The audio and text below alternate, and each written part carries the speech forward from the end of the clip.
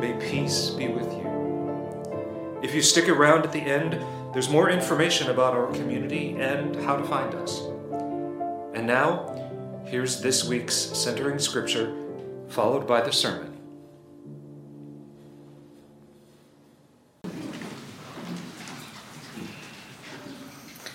Our scripture is from Exodus 24, 12 through 18. God said to Moses, "Come up to me on the mountain and wait there. I will give you the tablets of stone with the law and the commandment, which I have written for their instruction." So Moses set out with his assistant Joshua, and Moses went up onto the mountain of God. To the elders he said, "Wait here for us until we come back to you. Look, Aaron and Hur are with you. Whoever has a dispute may go to them." Then Moses went up on the mountain, and the cloud covered the mountain. The glory of God settled on Mount Sinai, and the cloud covered it for 6 days. On the seventh day, God called to Moses out of the cloud. Now the appearance of the glory of God was like a devouring fire on the top of the mountain in the sight of the Israelites. Moses entered the cloud and went up on the mountain. Moses was on the mountain for 40 days and 40 nights. Well, beloved, the season of Lent is upon us again. We have a scripture verse with some fiery language. I'm wearing my big heels today, so you know I'm going to be bringing some language, some fire. So amid this season of Lent is here again, amid the chaotic nature of our cultural landscape, amid the uncertain future of our pastoral leadership here at church, and amid the weather that we can't seem to get a handle on, yet still disrupts our routines nonetheless. Lent endures. And as a millennial, most of my friends and peers have given up church affiliation or the practices of Christianity or really any organized religion.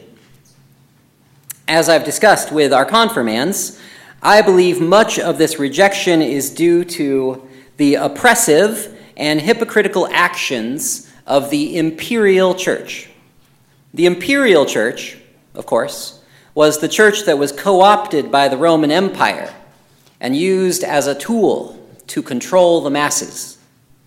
It is still alive and well today and emphasizes personal subjugation rather than communal care,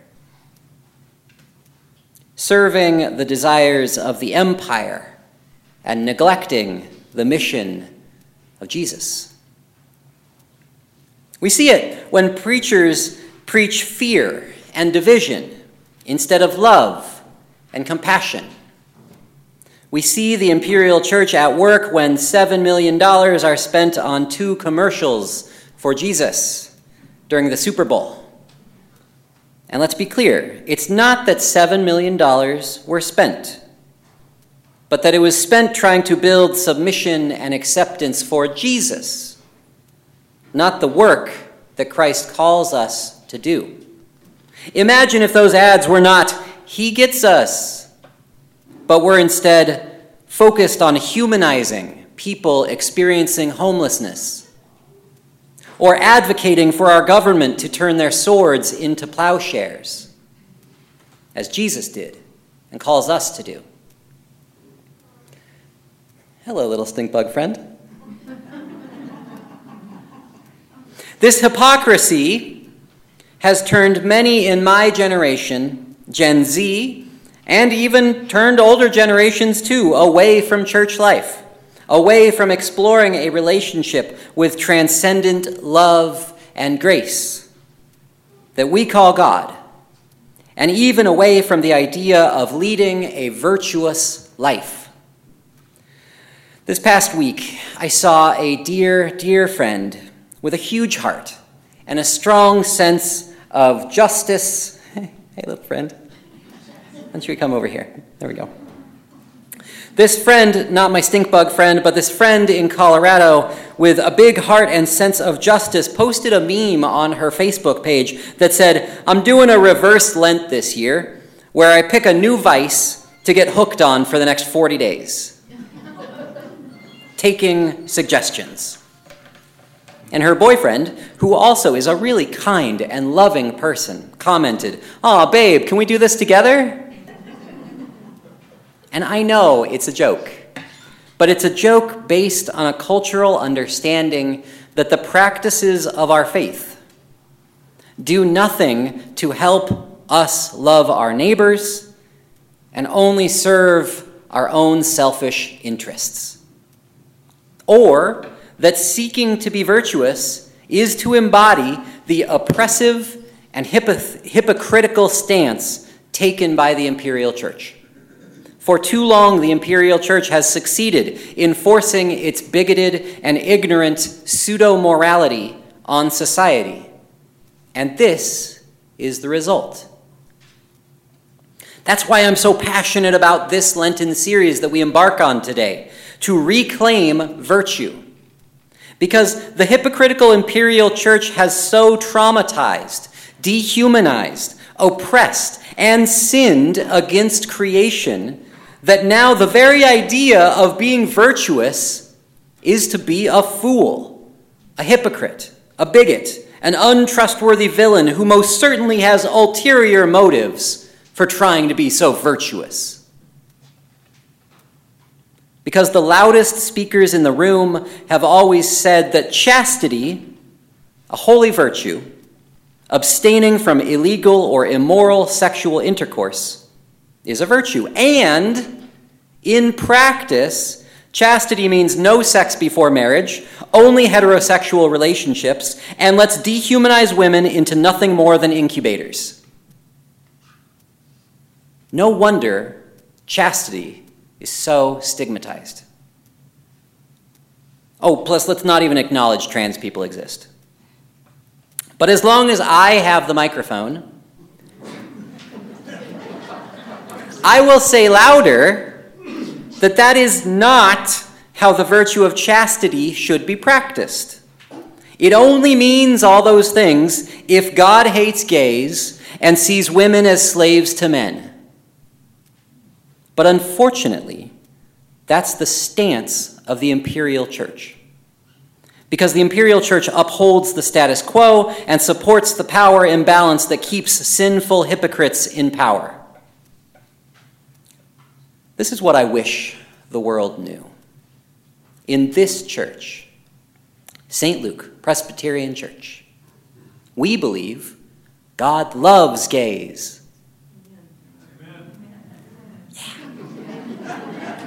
Love it. I got amens in the white church. Yeah. And recognizes non-binary and trans lives as worthy of freedom and justice, right alongside cis women and men. Our understanding of God is based on Christ's Sermon on the Mount and a lifetime of ministry presented in the Holy Bible. With our understanding of God and Christ's ministry being so different than the bigoted one presented by the imperial church, it stands to reason that our understanding of virtues will be different as well. Now, the imperial church loves to say that its authority comes from God. It idolizes the Holy Bible and then changes the words and intentions of the passages in it to fit its bigoted needs. It is for this reason that I connect our faith directly to the Holy Bible and encourage a robust understanding of its pages, which in doing so supports our understanding of virtue, morality, and authority. Indeed,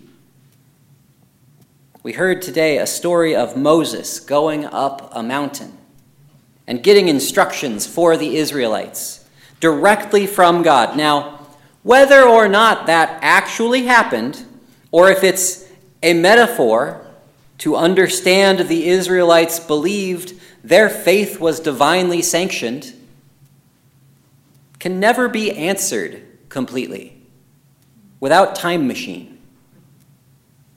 Either way, we have a text that concludes authority is God's.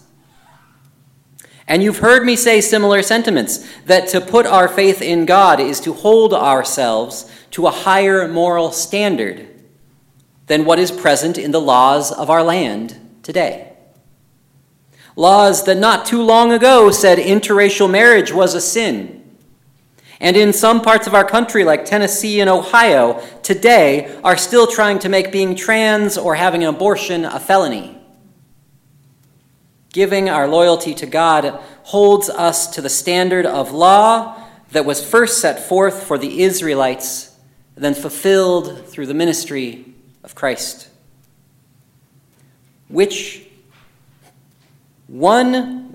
That ministry of Christ, which is one which cares for people's lives.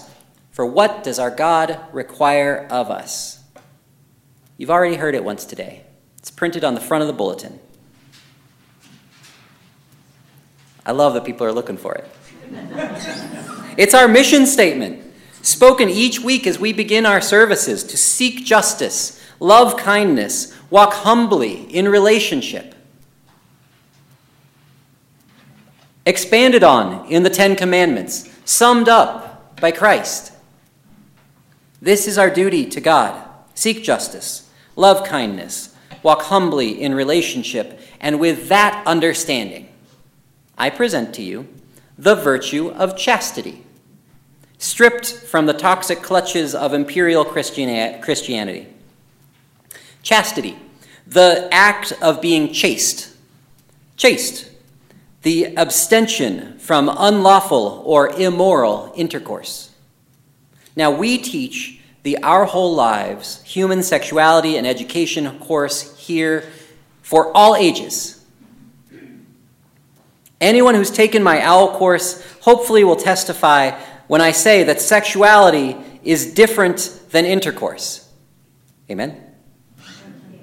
Sexuality is an umbrella term that includes our identity, our gender, our sex assigned at birth, our expression and attractions. One of the core tenets of this curriculum is that all people are sexual beings, their whole lives from birth to death, and that every age and stage has different needs and challenges.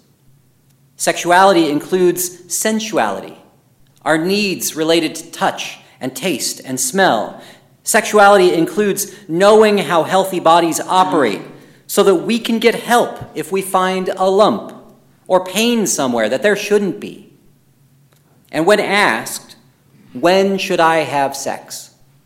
As it often comes up in these courses, my answer is that when you understand the mental, physical, and spiritual effects of intercourse, and you've found and built trust with another person who is interested in you and also understands the mental, physical, and spiritual effects of intercourse, and the two of you are able to talk openly about it without a sense of shame or obligation, then you might be ready.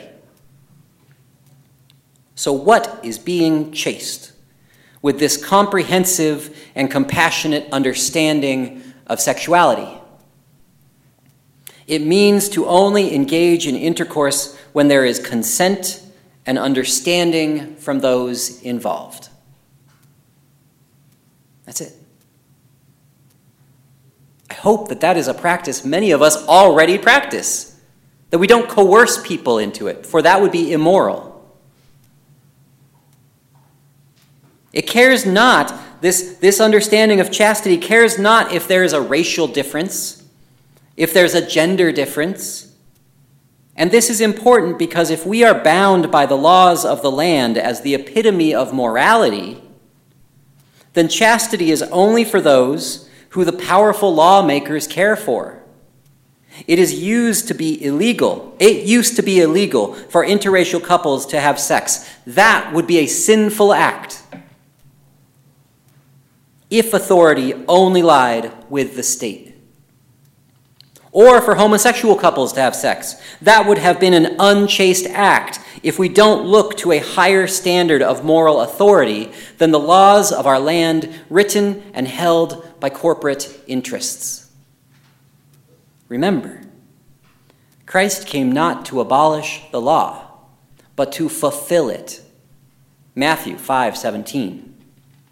Fulfill the law of God, where we are to seek justice, love kindness, and walk humbly in relationship.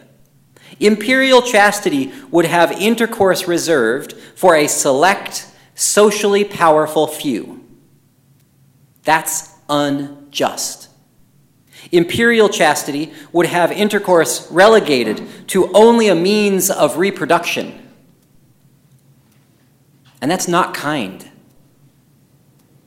And imperial chastity would have the rights for intimate relations be decided by the state, not through meaningful relationship. It is time for us to throw off the chains of imperial Christianity and recognize that imperial virtues are not holy virtues.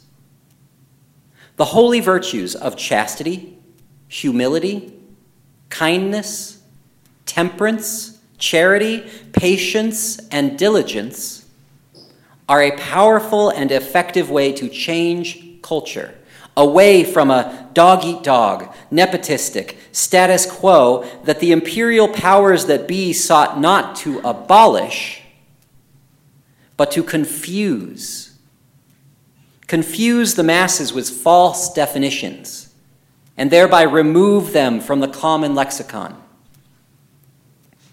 But God is patient. God is diligent. And we know better. So let's do better.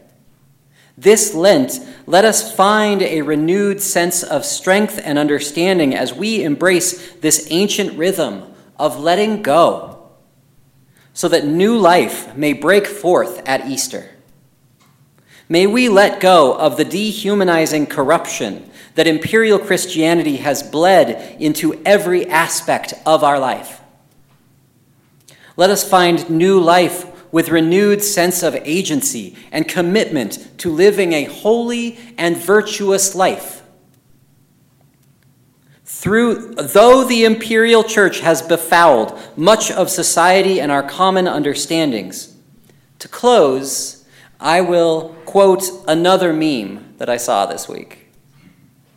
The inventor of the electric light worked by oil lamp.